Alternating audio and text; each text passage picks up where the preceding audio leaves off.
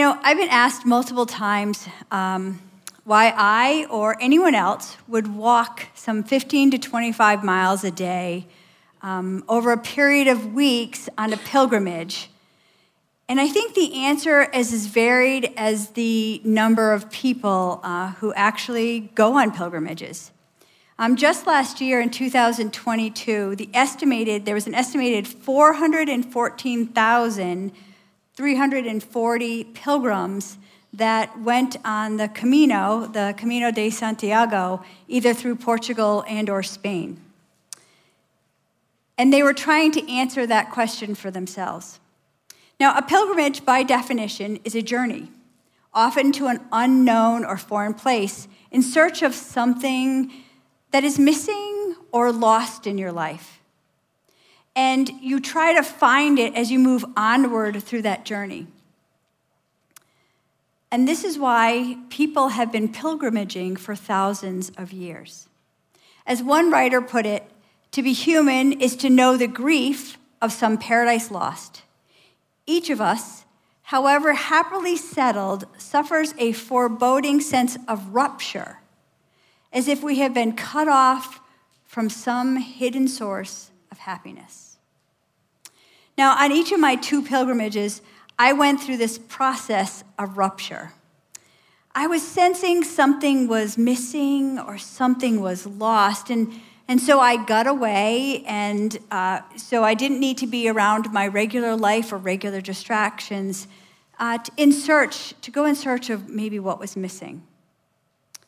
Now, I think I fell into the lie that we all believe, that when we aren't happy, when something is disruptive in our life and we're not happy, that something's wrong. I met lots of people who were also struggling with this sense of that something was wrong because they weren't happy. Some of them had lost their identities due to a divorce or a death or a job change or some sort of really big change in their life. And some were experiencing the sense of loss of God himself. Now, a pilgrimage is a practice, and it can be a very physical one. Obviously, if you're walking, that's a physical example of a pilgrimage. But you can actually go on pilgrimage in a mental way, in an emotional way, and in a spiritual way. And it's to remind us that happiness is not the goal in our lives. Because if that's your goal, you'll be constantly looking for it in the wrong places. So this morning, we are going to read about another pilgrimage from God's Word in Luke's Gospel. And so would you stand with me as I read Luke chapter 2. Every year, Jesus' parents went to Jerusalem for the Passover festival. When Jesus was 12 years old, they attended the festival as usual. After the celebration was over, they started home to Nazareth. But Jesus stayed behind in Jerusalem. His parents didn't miss him at first because they assumed he was among the other travelers. But when he didn't show up that evening, they started looking for him among their relatives and friends. When they couldn't find him, they went back to Jerusalem to search for him there. 3 days later, they finally discovered him in the temple, sitting among the religious leaders, listening to them and asking questions. All who heard him were amazed at his understanding and his answers. His parents didn't know what to think. "Son," his mother said to him, "why have you done this to us? Your father and I have been frantic, searching for you everywhere." "But why did you need to search?" he asked. "Didn't you know that I must be in my Father's house?" But they didn't understand what he meant. Father, this morning we come into a passage that we've heard before or we know really well, searching along with Mary and Joseph for the reasons as to why Jesus did what he did. And so this morning, I pray that we open ourselves up to your leading, to what the Holy Spirit can say through his word as he speaks to us transforms our hearts and leads us into new places. So I pray this in your name, Jesus. Amen. You may be seated. Now, today's passage is about a pilgrimage to and from Jerusalem. And I've entitled my sermon Onward because I believe God is inviting each of us today to move onward, away from the fear of rupture or loss, away from the goal to just be happy. And I think he's moving us into a place where we can truly see Jesus and stop fearing that maybe we too will lose Jesus. Now, the practice of pilgrimage goes way, way back. God commanded Moses to lead the Israelites from the oppression of slavery in Egypt into the promised land. It was a sort of pilgrimage, walking from one place to another to discover something along the way. Now, God told them that he would lead them. He said, with a pillar of cloud, and at night with a pillar of fire. This allowed them to travel by day or by night, and the Lord did not remove the pillar of cloud or the pillar of fire from its place from in front of the people. And so you can get this great sense of movement where a whole huge, gigantic crowd is moving onward through, out of Egypt, through the promised land, to the promised land, but through this wilderness time with this great big cloud in front of them and this great big pillar of fire at night. To tell you the truth, along the years, I've been very jealous of the Israelites because I too wish I had a cloud that led me by day and a pillar of fire that led me by night. But for the Israelites, this didn't last long. Once when Moses went to be with God on a mountain, suddenly God changed the way that he was interacting with them, and they experienced this rupture, this fear that they had lost God themselves. Now, obviously, the only logical thing to do was to bring God back to them. So they melted all their gold, and they fashioned their own version of God as a golden calf. They could now carry God, and I mean little g God, wherever they wanted to go. He was always right with them. They could see him, and they could follow him. Well, because he could only go where they were going to go. Unfortunately, this probably wasn't one of their best ideas. Eventually, with the building of the permanent temple in Jerusalem, the Jews repeated their need to have God stay put. In many ways, people thought that if they could contain God in one place, they could control him. And I think God allowed this for a time, a period in our history, but he never wanted them to think that he was going to wasn't going to keep moving them onwards towards them.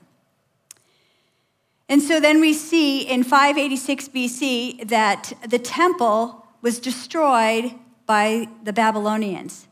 Now, the prophet Ezekiel actually sees a vision at that time that God's presence leaves the temple. And so for the next 400 years, the Jews desire so desperately for God to return, for his presence to return, that that's all they think about. And they do all kinds of crazy things to get God to return to the temple. And I think that's why in Jesus' day, the Pharisees felt so strongly about helping the Jews do all the right things, follow every single commandment and every single law, to keep all the religious activity going and to go above and beyond what God even said in his law, just to see if all their hard work would pay off and God would return. So you can imagine Mary and Joseph coming into Jerusalem with this great expectation that maybe God would appear that year, That if they just kept God's covenants, that they just did all the right religious things, that they acted in a certain way and avoided certain things and avoided certain people, that one day God would appear again. After all, God had promised this. But I don't think they really trusted that. And so with this story with Mary and Joseph, it just seems so illustrative to me. Again, you picture this. Here are Mary and Joseph, probably with other children. If Jesus was 12, they probably had more children at that time. And you could see them going along with the crowd of people, returning home. And it was this joyous time. They had partied all week long. And of course, they assumed that Jesus had followed them out of Jerusalem and was probably running alongside with his cousins or other extended family members, right? After all, parents can get so easily distracted by their iPhones. I mean by the commotion and the activity and the stuff around them, right?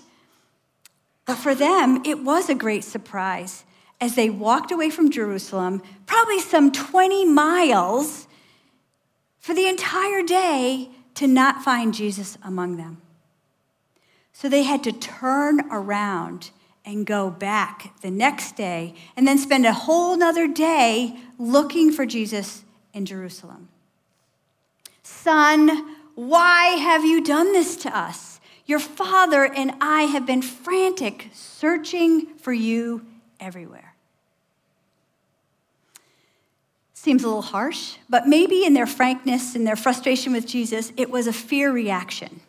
Maybe it was from the exhaustion of walking 3 days and traveling and having to undo all what they just did. Maybe that's why they reacted this way, but from their viewpoint, Jesus was lost. He wasn't with them, so he was lost. Why had Jesus not just followed them? But as we read on, Jesus didn't think he was lost. In fact, he didn't know why they were even worried. After all, he was where he was supposed to be. He had done what the scriptures had said. God had returned to his temple.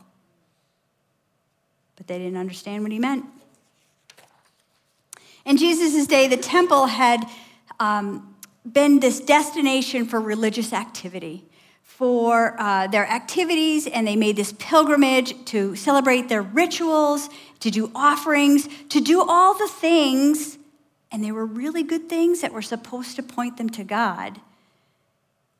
But these things had probably become their God, little g. The temple and the religious activities had become substitution for God himself. And while not being actually a golden calf, they had crafted an idol from what they were doing with their hands, the way that they were keeping the law, the way that they were doing religious activities, made these things an idol. And I think that's why they felt like they had lost God. And that's why they didn't see Jesus, that it was God showing up in the flesh. Now, thank goodness we don't build golden calves and make idols. We don't make idols of how good we perform our religious activities or ministries, or use all kinds of Christian slogans and bumper stickers and signs and everything as a substitute for God, right? Sorry to say, I don't think we're that much different than first century people. Idolatry is the worship of someone or something other than God, as though it were God. But here's the dangerous thing about idolatry. It's actually created out of our own desire to see God. Can you imagine that we create idolatry because we are so desperate for God? But I think we get so afraid that we can't keep God from doing crazy stuff in our lives, from changing up our hearts, from calling us to do different things, to go in different places, to repent, to actually love our enemies. that we want to keep him in a box, contained. And so we label all our godlike activity as though it is God. I think we have created our own modern-day golden calves. I mean, we know of things like money and sex and status and physical appearance and comfort and family and influence. Those are super obvious to us, right? This morning, just before I put on my mic, I walked into the bathroom and looked at myself in the mirror, because you probably should do that before you come up here, and I realized I had totally forgotten to put gel in my hair today, which makes it a little flat and a little blah, and I thought, oh, how stupid am I? Well, that was my focus? Not an idol at all, Cheryl. But I think sometimes our idols are a little bit more insidious than that, because they focus around the idol of our own identity. We will do anything to protect our identities. Every day we decide who or what defines us. And this is because we get to control what we wear, what we do, what we carry around, who we associate with, who we're associated, what group or fan club or organization or all those things. We get to decide those things, and they help define us. And then we hope that you'll all buy that this is who we are. And I think we do this because it keeps a buffer between reality and what we want to be as reality. There's this real fear that if people know us, they won't really like us. They'll judge us. They'll make fun of us.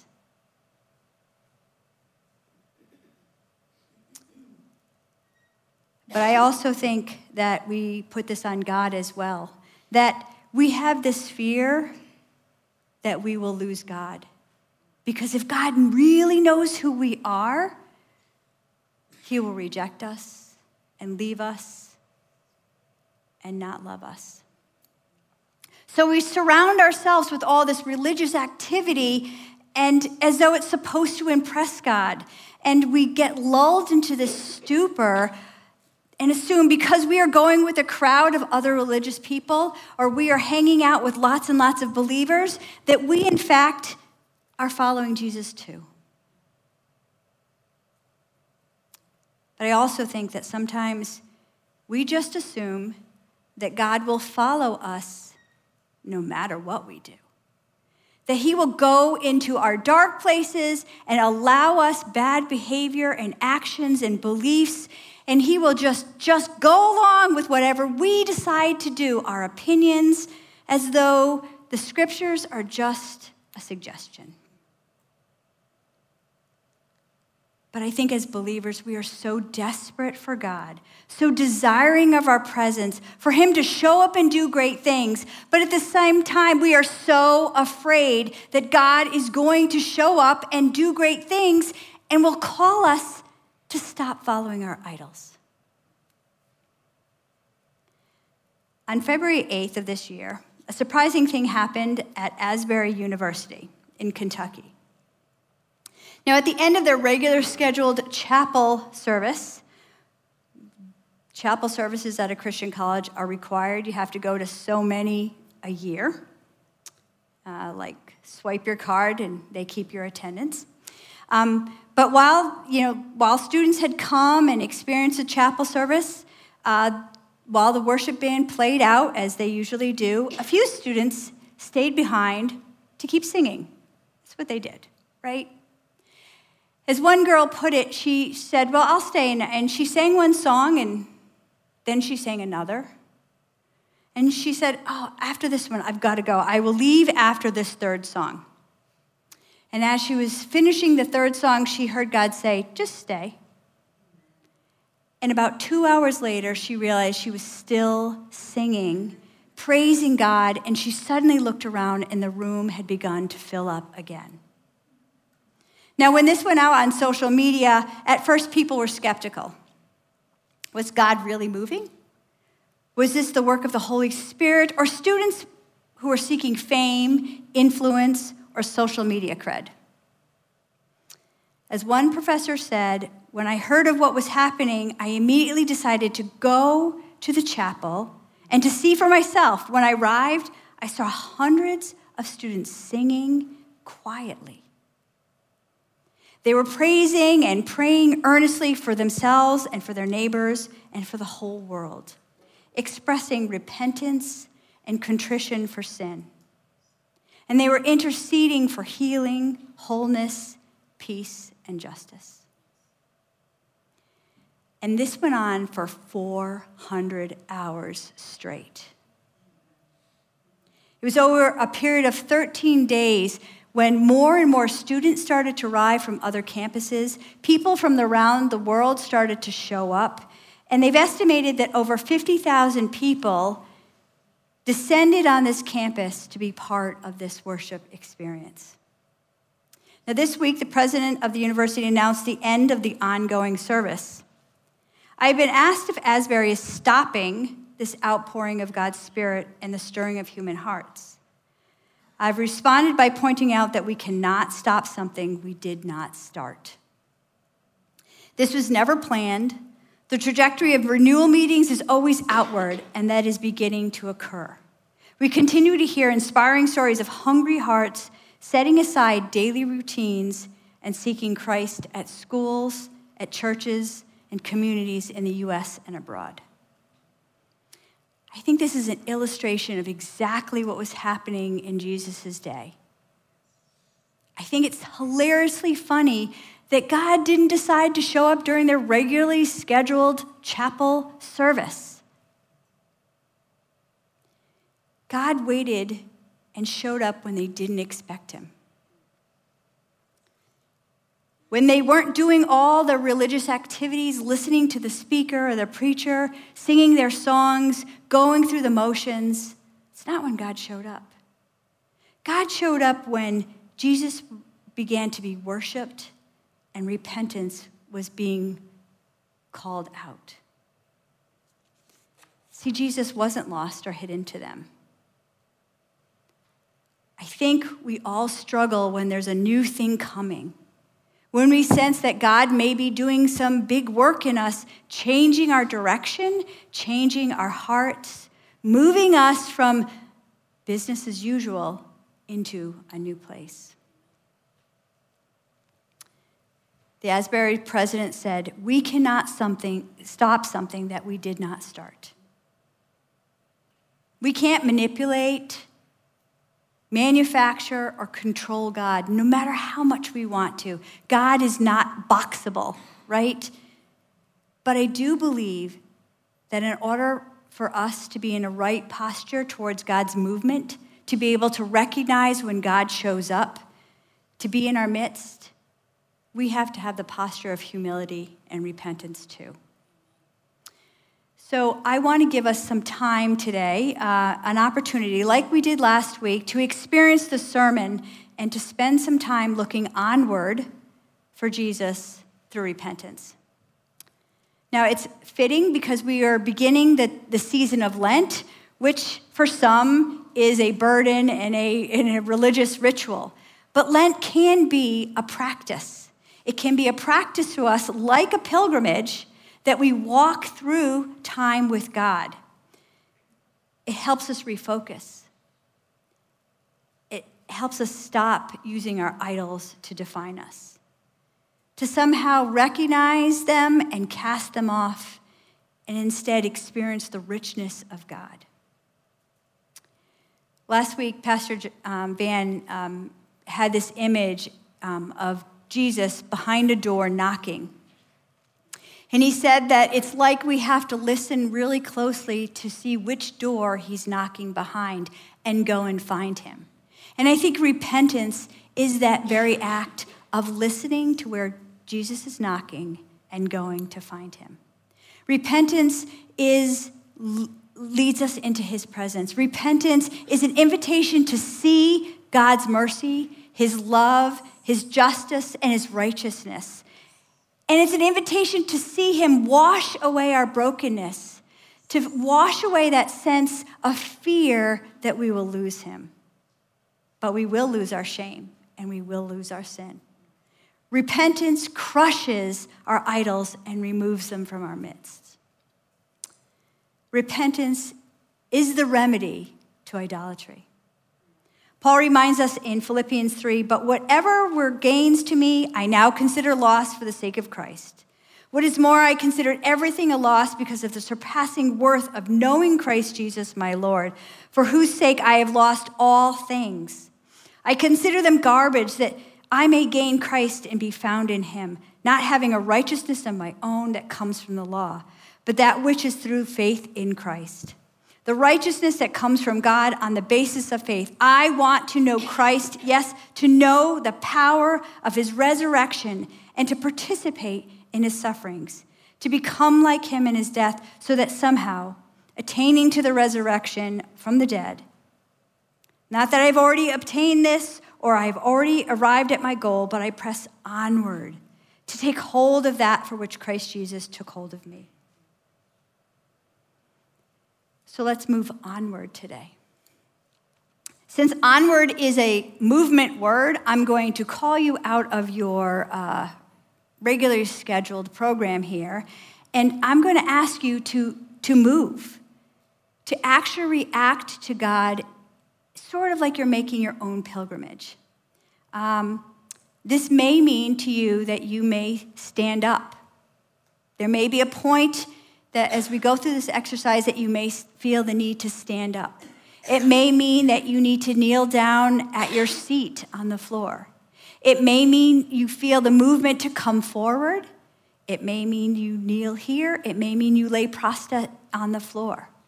It's not an act to get God to do anything. It's just a reaction to the way God is leading you. So whatever you choose to do, listen for that sense of movement. Maybe God is going to ask you to move and do what he says. And online, you guys have a chance to pop into the chat and just say yes, or yes, this is what I'm confessing, or use a word to show that you're engaging too as your sense of movement. So as the worship team comes forward to play in the background, I will lead us through this word, onward, in order to repent. Don't worry about what everybody else is doing. This is your time to seek God, to see Jesus in our midst. Jesus, we want to make the journey back to you. It's been so easy to use religious activities, idols, and things that keep us from really experiencing you. But I know I'm desperate for you. I know there's lots of people in this room who are desperate for you and for you alone. And so, Jesus, as I lead us through this time, God, I pray that your Holy Spirit moves into this room, moves into our hearts, captivates us, allows us to respond, to get a vision of you again, to deepen our relationship with you, or to return to you. And so we repent from ownership over you. How have we grasped for your rule and for your will and turned them into our own rule and will?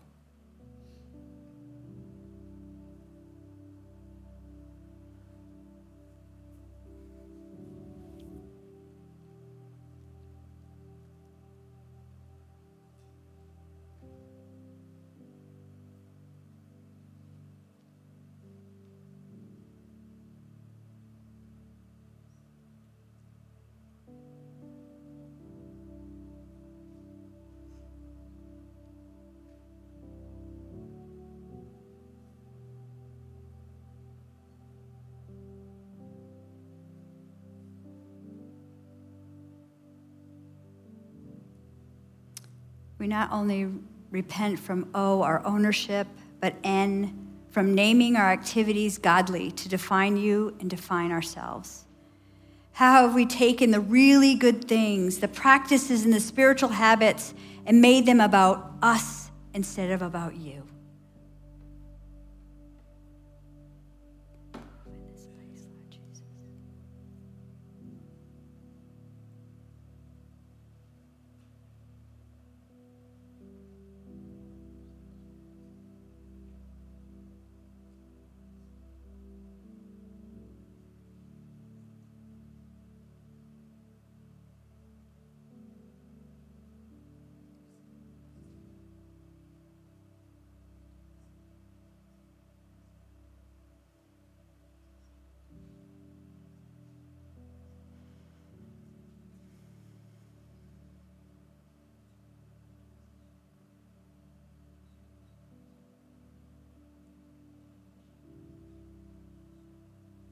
We repent from W, wanting our own way and doing it so that it harms or hurts others. How have we used our power, our position, or our influence to control others?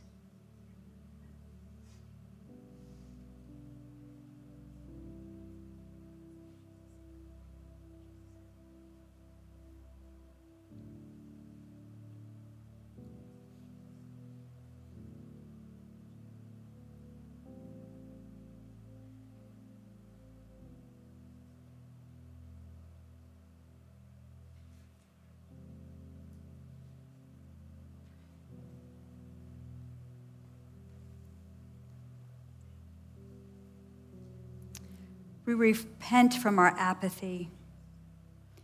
How have we just stayed in the same place?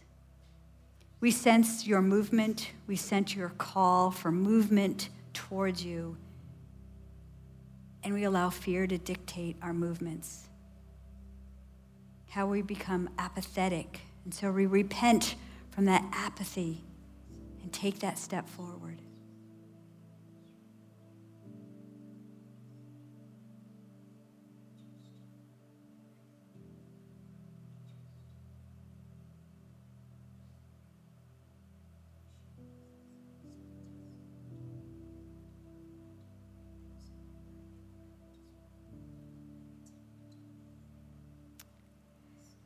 We repent from our religious activities. How are we mistaking the feeling I get when I sing a worship song or I hear a preacher, and I replace that with the actual worship of you?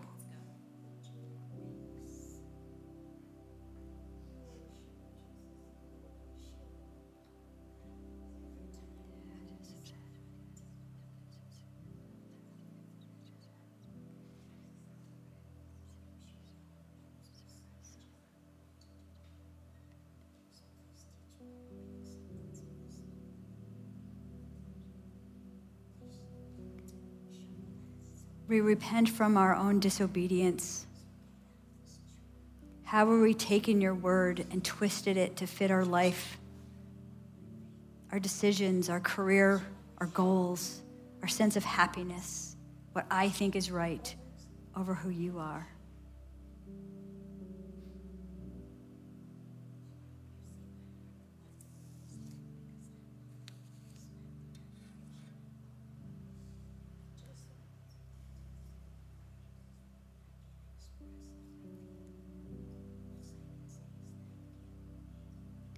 Sisters and brothers, Jesus is constantly calling us onward.